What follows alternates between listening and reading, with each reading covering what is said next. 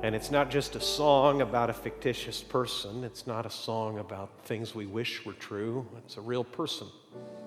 Let's talk to him. Lord Jesus, what a privilege is ours to speak to you in prayer. Even when we are struggling to believe, even when we wonder whether you will answer, you are there and you are good and faithful. And today, Lord, you'll take us through your word to a disastrous afternoon in the life of your disciples. Teach us what you want us to learn. Help us understand the lesson that you wanted to teach them. In Jesus' name, amen. Good morning. Glad you all came. Have you ever put yourself in the hands of an expert, did everything they asked you to do, and had it go wrong anyway? It's kind of an unsettling experience. It happened to me the first time I ever remember being in the hands, literally, of experts and having a lot of trouble for it. Came when I was 14 years old. By way of confession, that'll immediately put me at odds with some of you, I should tell you. Because of what happened, I pretty much hate the game of baseball, okay? Don't gather your stuff to leave, okay? It's based in a terrible experience. It's nothing against the game itself. It's just something that happened to me when I was in that wonderful season of life known as your freshman year in high school. Remember those days, some of you? Invincible, indestructible, whole life ahead of you kind of thing? Well, for a single year, I grew up in Mexico, and I always went to the local schools, except for 1 year, I was in a school set up by American missionaries for the children of missionaries. And for 9th grade only, I was there. It was a great school, and they had a really nice music program, and I was in the choir, and no need to name names. It was his fault. He just didn't mean it, okay? I had a very talented choir teacher who was not so talented on the baseball diamond. And they had this thing where they were going to have a faculty versus students softball game. I knew nothing about the game. The first time I heard it was softball, I thought, well, that doesn't sound so bad, right? The ball is soft. As it turns out, it's just bigger and still hard as a rock. That was my level of expertise with the game, but I ended up playing first base for the students. And this big, clumsy lummox, I'll justify those adjectives in just a second, big, clumsy lummox of a choir teacher who was good in the choir room, not so good on the field, hit a slow roller over toward third, and I'd watched enough baseball and played occasionally in the sandlot with my friends. I knew that the kid at third was no better than I was at first, so I did what I saw the Dodgers doing on TV. I stretched for the throw, right? Got my left leg on the bag, stretching forward, and here comes this big, ponderous man. And he thundered down the base path, and instead of stepping on the bag, he stepped on the back of my ankle. I'm 14, he's the size of a house. He snaps my ankle in two. I mean, seriously. Everything rotated over so that the knot on the inside of my leg rolled all the way over and joined the one on the outside of my leg. And I was in the hands of amateurs. How do I know this? Not a drop of ice was provided. What I was provided was a seat in 95-degree sunlight. And they said, it's just swollen, it's just a sprain. I said, it hurts like nothing I've ever experienced in my life. They said, that's totally normal. Sprains are much more painful than fractures. You're fine. We're going to finish the game. And they finished the game. Then, finally, they took me to the experts. We made a little detour to the Red Cross. Guy came out, squeezed twice, and said, does this hurt? I screamed. I didn't answer. I screamed. And then he said, the x-ray machine is broken. You'll have to go to the hospital. I don't know why he felt he had to squeeze my leg. Maybe they were paying him in sadistic thrills. I don't know. But finally, after being in the hands of amateurs on the ball field and apparently an amateur or maybe a guy who just wandered in off the street at the Red Cross, I finally got to a private hospital, and I was told one of the city's most renowned orthopedic surgeons was going to take it from there. He actually did an amazing job. Everything works, okay? I'm fine. It's never hurt since. But that night, I woke up screaming because whoever did the casting did it much too tight. And when my ankle swole just the tiniest little bit, my toes turned purple, And I woke up screaming for mother. I was not ashamed at 14 years old to scream for mom in her compassionate ways rather than my father's more practical ways to come to my rescue. That's the first time I'd ever put myself in the hands of a legitimate expert and have everything go wrong. He didn't intend it, obviously, but that's how it worked out. Has it ever happened to you? It happened to the disciples in the Gospel of Luke. Look with me in Luke chapter 8. If you don't have your Bible with you, there should be one near you. And you'll need it. This is a very short story, but I want to show you some other things in this same gospel. Luke chapter 8.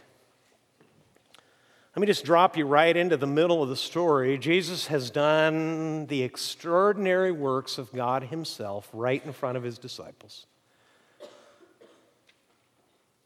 And now they're all in. As I'll show you in a little bit in the Gospels, he's walked beside fishermen doing an extraordinary miracle, so much so that it made them fearful. It made them awed of what he could do. He told those men to follow him, and they literally dropped the nets and started following Jesus. On another occasion, he went by the tax collector's table and said to Matthew, "You come with me." And that man walked away from his job in that moment. All the disciples are called now. These are the men who are going to get better training than John Vo did from me. Jesus is going to teach them things and in short order going to send them out. He too is going to leave them at occasions to work on their own and come back to him and tell him how it's going. But these are the guys. Luke wrote another companion piece to his gospel called the Book of Acts, where you're going to read the lives of some of these disciples, and they're going to be extraordinary for Jesus. They're the reason we're here 2,000 years later on this side of the world. They were faithful, but today, on this day, on the Sea of Galilee, they're still learning. Luke 8, verse 22. One day, he got into a boat with his disciples, and he said to them, "Let us go across to the other side of the lake." So they set out. Now, it's a quick story. Most Bible stories are. There's usually not much detail in them. They're not overly dramatic. Sometimes they have dramatic things in them, but the storytelling is simple and factual and historical. Look at this first verse. Who's running the show here? Who's in charge? Jesus is. A carpenter is telling his disciples, several of them commercial fishermen, "Let us go across to the other side of the lake." So they set out. And as they sailed, he fell asleep. Now, what's going on here? Well, on 2 occasions, I've been with some of you to Israel, and we've been to the Sea of Galilee. Once you see it, and we're going back in October, if you're still interested and still have some margin in your life where you could go with us, make every effort to do so. It's a life-changing experience. Once you see the Sea of Galilee, you understand how easily Jesus might have gone to sleep. In good conditions, it is one of the most peaceful, beautiful places, and this is 2,000 years ago. It's pristine. I've been on a modern boat on the Sea of Galilee twice. It's one of those things you just have to do as a tourist when you go to Israel.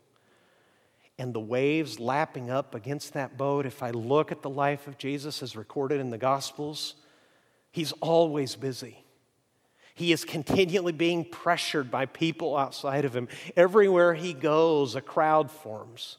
He teaches the Word of God with the authority of God himself, and sometimes he's interrupted by demon-possessed men who start shouting at him. He literally can't have a quiet moment until he deliberately goes off to the wilderness alone to pray. So it's not surprising to me that Jesus, the Son of God, who is also a complete human being to step into our experience and take our place, falls asleep on the Sea of Galilee. And when Jesus is asleep, that's when the trouble starts. It says, "And a windstorm came down on the lake, and they were filling with water." And Luke says, he's writing this to a friend of his named Theophilus. Luke, in this quick little story, wants Theophilus to get the picture. He actually goes out of his way to write these words: "They were in danger." What's going on here? First thing this story tells me, it's very, very important. You can do exactly what Jesus says and still get in trouble. That may seem obvious to some of you. That may be surprising to some of you. Let me explain. There's a bad strain of Bible teaching that primarily started in the United States that sounds roughly like this. You're pretty good. Get Jesus on board in your life, and life's going to be awesome. Healthy, wealthy, good-looking, perfectly behaved 1.5 children, the American average, or 2.5, I don't remember, but whatever you want, Jesus is the path to the American dream. Just come, bring Him into your life and His plans are going to be wonderful and easy, and every day will be a great adventure. And then you get out into the real life, and you find yourself in storms, and you begin to ask yourself all kinds of terrible questions. Look at verse 24. It says, "And they went and woke him." Now that's pretty fascinating to me, because the storm is sufficient to put them in danger, and these men are on their home waters, the fishermen. Men like Peter and John know these waters well. They've made a very nice living, apparently, plying these waters and fishing these waters, and unexpectedly a storm is upon them. And it still happens in the Sea of Galilee. You see, the Sea of Galilee is 700 feet below sea level. And there's a very high mountain peak just to its north. And what that means is, for about 6 months a year, conditions are perfect for wind to shoot through those gorges, collide with the warm water over the lake, and just in a moment, you can go from a picture postcard to real danger. And He's in charge. This was His idea. They've been doing exactly what Jesus wants, and they still find themselves in a great deal of trouble. And if you're ever going to follow Jesus for life, you need to understand, and I personally need to remember, that I can do everything that Jesus asks, and my life can still be difficult. I can still find myself afraid. I can still find myself heartbroken. And what's Jesus doing through this whole thing? Did you notice? He's sleeping. He must have been deeply, deeply tired. Look at verse 24. They went and woke him, saying, "Master, Master, we are perishing." And little wonder they felt this way. See these pylons on the stage? That's the size of the boat. Another thing you can find in Israel is an archaeological find, precious beyond imagination, called the Jesus boat. On the Sea of Galilee, they found a fishing boat that dates specifically from the time of Jesus. It was exactly the kind of craft they would have been in, and it's only this big. And if the full contingent of disciples are with Jesus, how many guys does that make? That's 12 plus him. They don't have a crew because they have commercial fishermen aboard, but as you can see, 13 guys in a boat this size with first century technology, it's not great. There's no Coast Guard. There's no life vests. There's no one to call for help. And they're starting to take on water, and here's what happens in the storm. The trouble with storms is they make you believe all kinds of lies. Did you hear what they said to Jesus? Look in your Bible. "Master, Master, we are" what? We're perishing. I wonder what Peter thought. Because remember, Peter's a fisherman. Who gave the instructions to go to the other side? What was Jesus? What was his line of work? He's a carpenter. A fisherman is following a carpenter's direction to sail. He's doing what the carpenter wants. He's all in. They've left the nets. They've walked away from family and from vocation. They're doing what Jesus wants. And as the storm begins to overcome them, and Peter and John are looking at each other and shouting to each other and doing all that they can in their professionalism to save the craft and to save themselves, at a certain point, out of fear, they overcome embarrassment. And I read a little accusation in the way they talk to him. "Master, Master," in other words, you're in charge. You got us into this. What's happening to all of us? We're dying. This is such an important miracle. It's actually in 3 Gospels. And in the Gospel of Mark, the question, what they rouse him with, is actually phrased as a question, and it sounds like this: "Don't you care that we're dying?" Somebody will say, well, I don't understand why there's two versions. Well, suffice it to say, I doubt they had a calm meeting and it appointed a spokesperson to walk to the other side of the boat and get his attention. What's happening here? Everybody's shouting. And this is the trouble with storms. They're in a physical storm, but maybe you've been in the kind of unexpected, sudden, threatening storm, and as far as you can tell, you've done everything that Jesus asked, and still the storm is upon you. And it's made you wonder, and it's made you believe some lies. What kind of questions do you ask yourself? What kind of lies are you tempted to believe in storms? Well, same kind of questions I had about the orthopedic surgeon. Doesn't this man have any idea what he's doing? He's surely done this before. Surely it's not part of the plan to make a kid scream in pain so he has to go back to the hospital in the middle of the night. Doesn't he know what he's doing? I talked to somebody after the first service who's a very godly, mature man who's been through some things in the specific service of Jesus, who honestly told me something I understand. When you find yourself in the storm, it makes you question everything, and it may even make you believe all kinds of lies about everything. What do you question? You question yourself. Did I misunderstand Jesus? I thought this was supposed to be smooth sailing. Is he really here? Does he really care? Will he ever show up and do anything about it? Have I completely misunderstood the direction? Can he really be trusted? I think all of that is implicit in what's running through these disciples' minds. And I want you to see Jesus' response, and I want to ask you a pretty hard question. They went and woke him, saying, Master, Master, we are perishing. Now remember, this actually happened. Don't read it as a Hallmark feel-good story. Read it as history. Try to imagine yourself there. And he awoke and rebuked the wind and the raging waves. What did he do now? He spoke to nature. He awoke and rebuked the wind and the raging waves, and they ceased, and there was a calm. Can you imagine? If you want to get a full idea, maybe it's a beautiful day in Huntington Beach. It's not a stormy day, but go out on the pier and try this. Stand on the other side of Ruby's, and maybe for dramatic effect, raise one hand and say, "Oh, mighty Pacific, stop." And say it again and again and see what happens. Somebody will be there to help you eventually, right? The Coast Guard in this town and the lifeguard service is really, really good. They'll come and take you away at a certain point.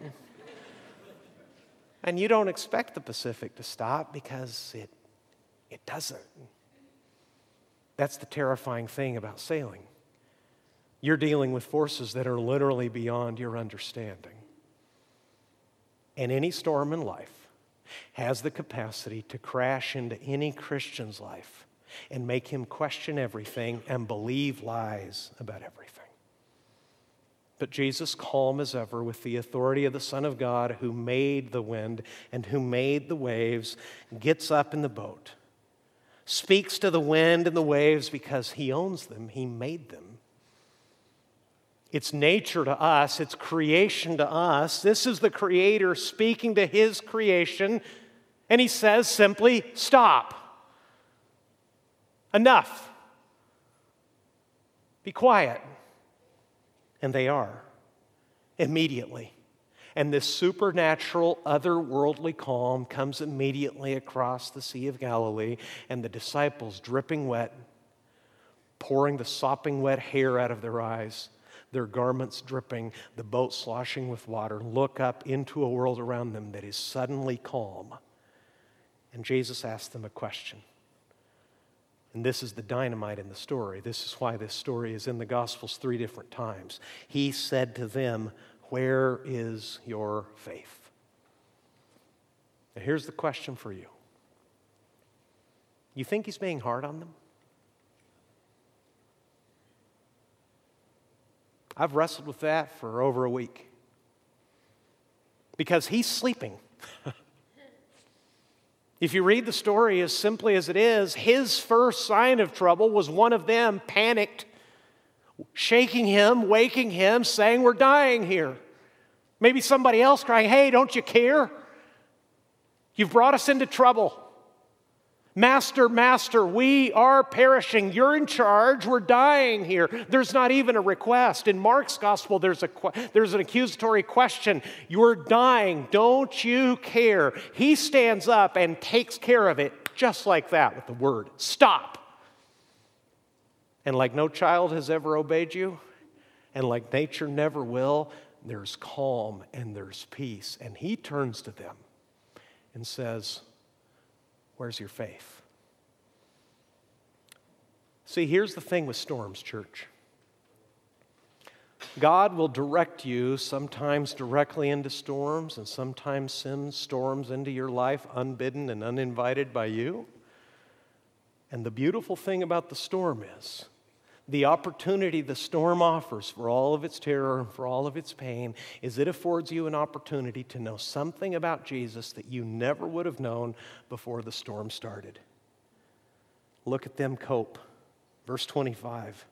He said to them, "Where is your faith?" And they were afraid, and they marveled, saying to one another. Notice, they've had a meeting somewhere else in the boat.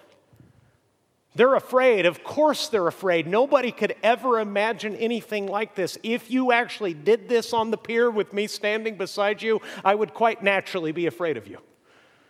If you could speak to the Pacific Ocean and make the tides stop, we might not be friends anymore because I would be freaked out. They were afraid, and they marveled, saying to one another, "Who then is this that he commands even winds and water, and they obey him?" Let me take you back to the question. Do you think he's being hard on them? Let me show you what they've known about Jesus. Turn back in your Bible, please, with me to Luke chapter 5. In Luke chapter 5, Jesus is calling his first disciples. The first disciples he calls on the authority of a miracle. He tells them to go fishing, basically at the wrong time and in the wrong way.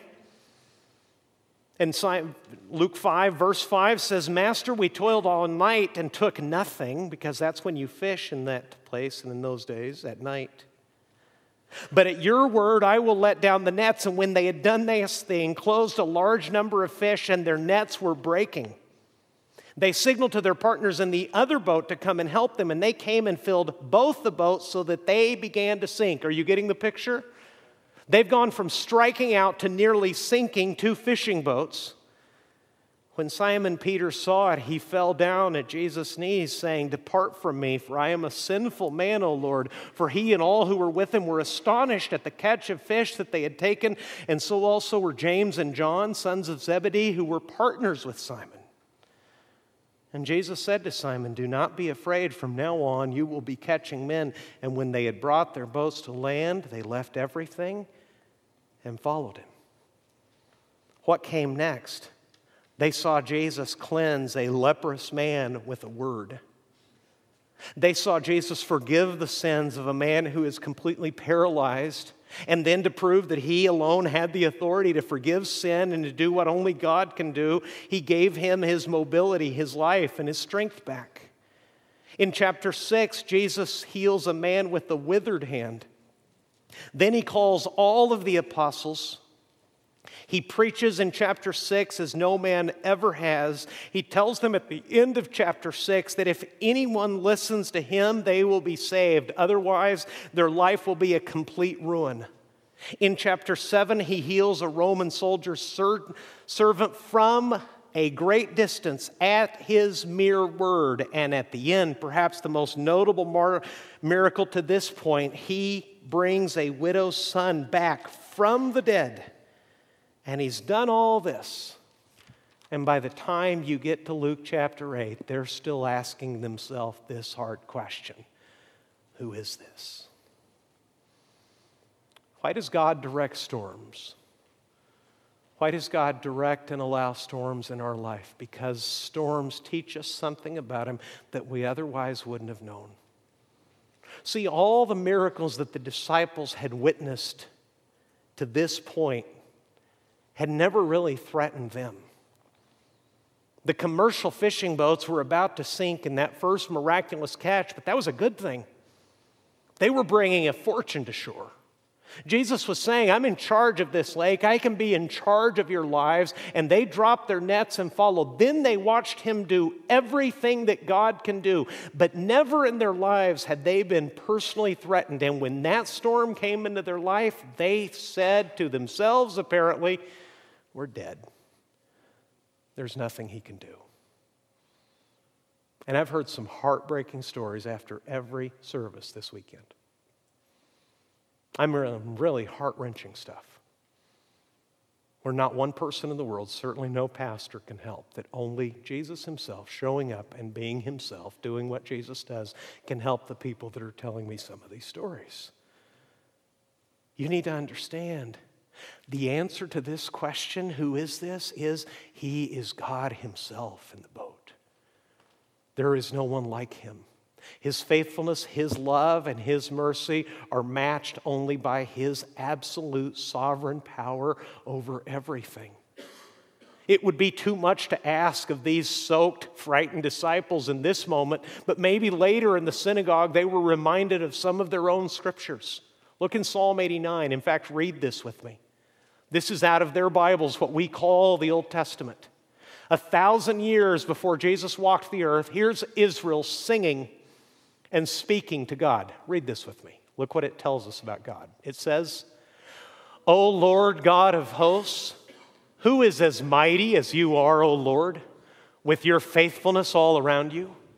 You rule the raging of the sea, and when its waves rise, you still them. Who controls the waters? God does, with his faithfulness all around him. Look in Psalm 107. This is a very long psalm, and it talks about people in all kinds of different trouble, including, in this case, sailors. And if you've ever been in a storm and the kind that knocked you around, these first words will make sense to you. It says, they reeled and staggered like drunken men. I've only been in a storm one time, spent the entire day seasick, and that was my experience. As calm as it was, I hated it because I couldn't take one safe step under my own power. Whatever was going on underneath that boat, it could knock me around like a rag doll. That's this experience in the Psalms. They reeled and staggered like drunken men and were at their wits' end. Then they cried to the Lord in their trouble, and he delivered them from their distress. He made the storm be still, and the waves of the sea were hushed.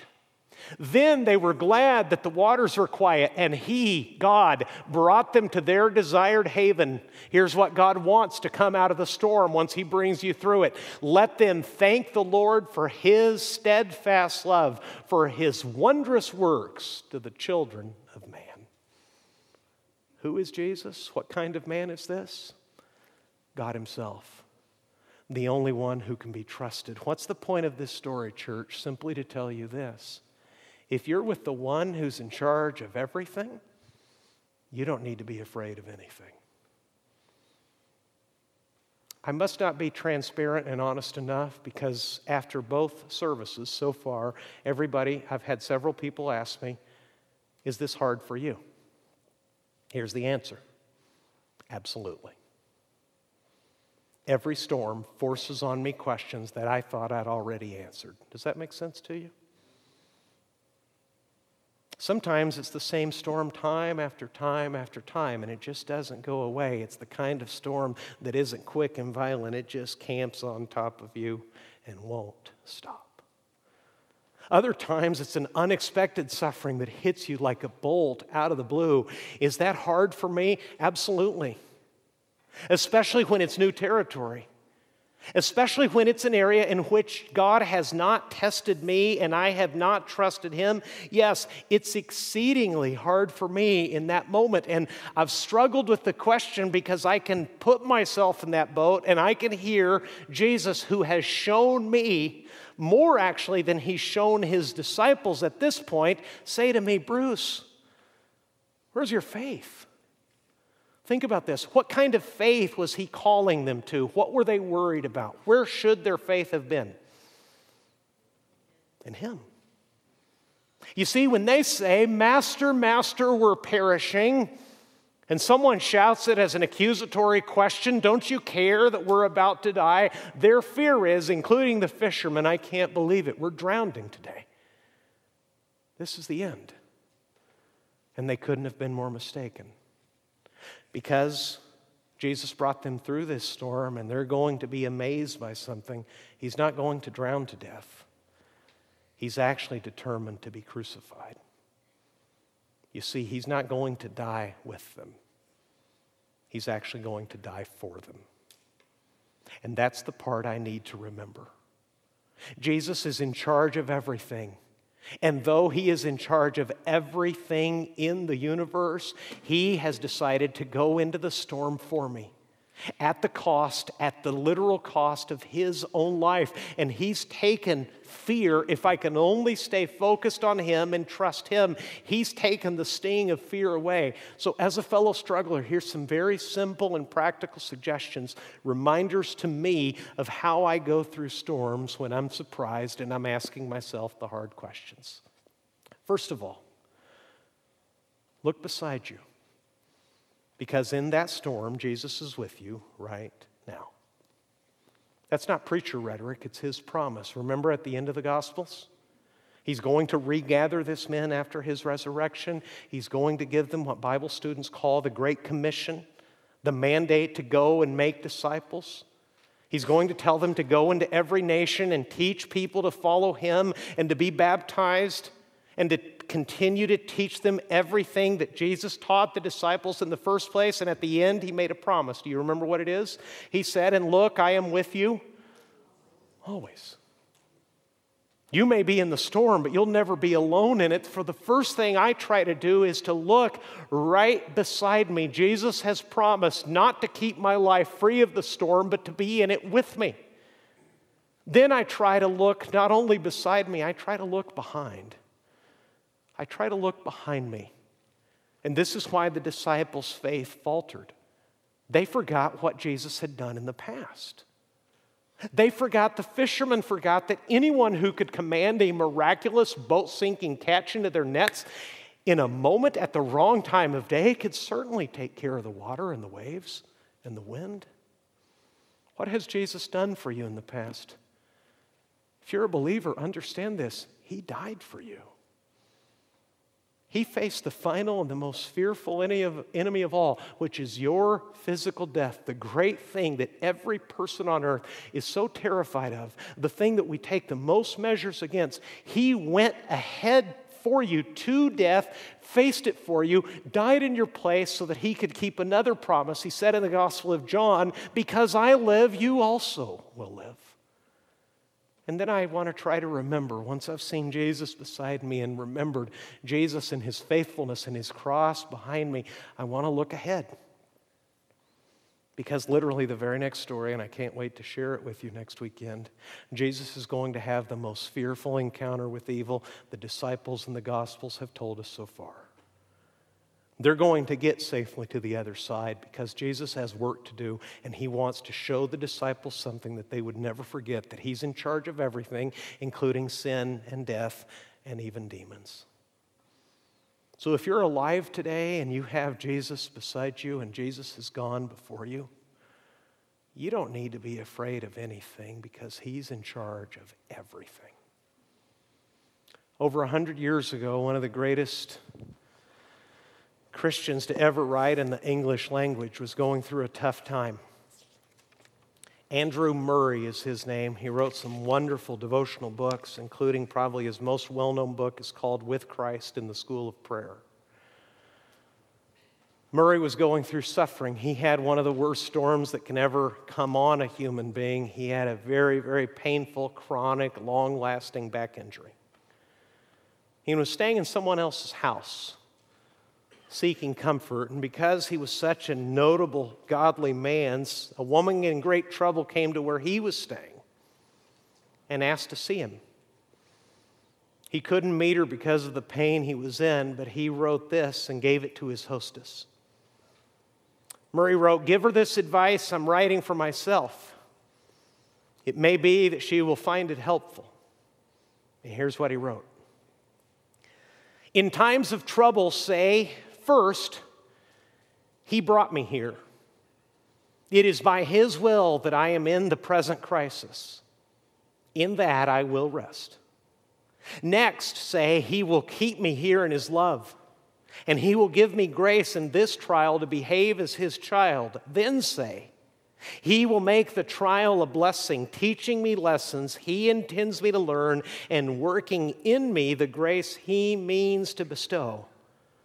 And last, say, in His good time He can bring me out again.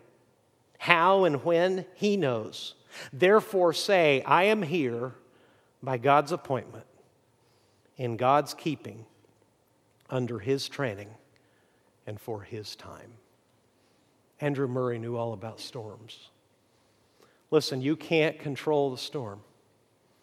You can only trust the one in charge of it. This is the invitation of discipleship. The disciples lost their faith in Jesus in the storm.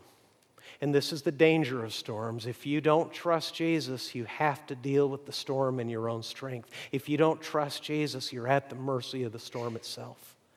Instead, God has spoken and acted in history, putting Himself literally on a Roman cross to die for your sins, so that you would know that whatever life has for you and wherever God guides you, no matter how difficult it is, no matter how careful, conscientious, and obedient you've been, you will be engulfed from time to time by storms, but in all of those storms, He's in charge. So you don't need to be afraid. Let's pray. Could I invite you to talk to Jesus about this stuff? I'm going to be quiet in just a minute, but I wonder what kind of storm you're in. So heartbreaking to hear stories after church of real storms in the lives of fragile people. Would you talk to Him about it? Can you hear Him asking again, where's your faith? The only wise thing these disciples did in the whole story was cry out to Jesus. They were scared, they were terrified, really. They were ignorant and they were forgetful. The storm does all of those things. It makes us stupid, it makes us forgetful, it makes us panic, but they did one wise thing. They cried out to the one in charge. And you can do the same.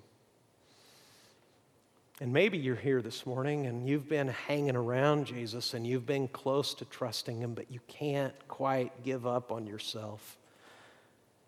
You're in the storm, and to this point, your idea has been to keep fighting, to stay on the ropes, to keep working the sails, to keep fighting at the helm. May I suggest to you, as a fellow struggler, that the point of that storm is to make you cry out to Jesus and give up and be saved? See, Jesus endured the wrath of the cross, God's judgment, so that you never would have to, so that you can only have mercy, and so that He can go with you, and He can have good work ahead of you. Trust Him. If you haven't, give up. Surrender, not to Him, not to the church, not to religious teaching, certainly not to someone like me. Surrender to Jesus. Be saved this morning. If only you'll turn from your sin and turn yourself over to the one in charge, He'll take care of everything. Lord, I pray for those. I know there's families right here, right in front of me. And they're struggling, Lord, to move your word from a story long ago into their present experience. Would you speak, Lord, to them? Would you give them calm and peace and direction? Would you show them yourself dying from the cross and coming back from the dead to give them life? Would you let them look ahead in hope?